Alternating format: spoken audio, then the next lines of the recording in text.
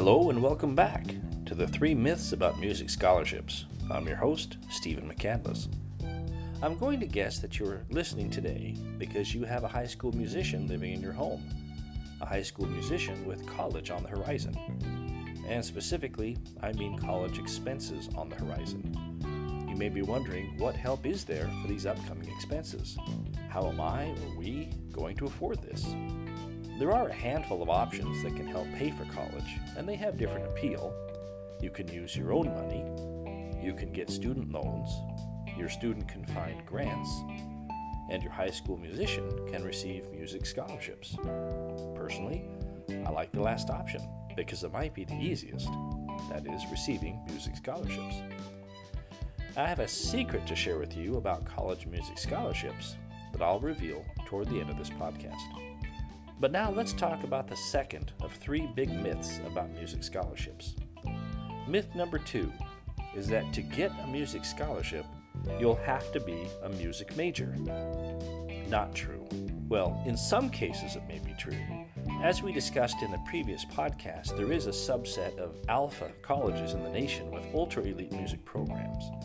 We can assume that the students in those music programs are focusing only on music and probably are music majors. But that's an exception. Across the rest of the thousands of colleges and universities across the country, students do not have to be music majors to get music scholarships.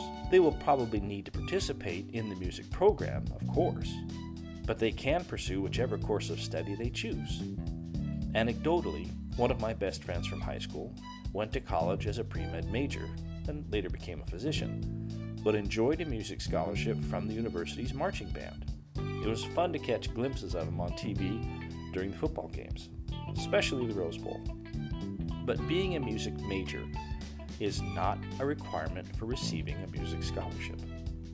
But do you know what is a requirement for receiving music scholarships? It's getting noticed by college music faculty and recruiters. If they don't know who your student is, they can't recruit your student. Now, the way that college music faculty and recruiters find high school musicians is changing, and rather rapidly. Up until the COVID-19 pandemic really changed all of our lives, college music faculty and recruiters would attend multi-school competitions, band camps, all sorts of summer camps, competitions, observing, judging, identifying potential scholarship candidates. But even before these competitions and camps and events were largely canceled due to the coronavirus pandemic, college music faculty and recruiters still had to be very choosy about which events to attend. They don't have the same kind of recruiting networks that the athletic programs have, that's for sure, nor the budget. Music departments have tighter limits on their time and travel allowances. So even when things were normal, recruiting has been a time-consuming, somewhat difficult activity for college music departments. But now, music recruiters and faculty are pulling out their smartphones and their laptop computers and are searching for students online and viewing their performance videos. They log into performingartsscholarships.com, which is a search engine for college music recruiters. There they can search for candidates by geographic location, in-state, out-of-state, graduation year, instrument played, or if they sing, what type of singing they do, and can watch the performance videos that students have included in those musician profiles. And I said this before and I'll say it again, they really do value performance videos. So now it's time for the secret I promised to share with you about music scholarships. Here it is.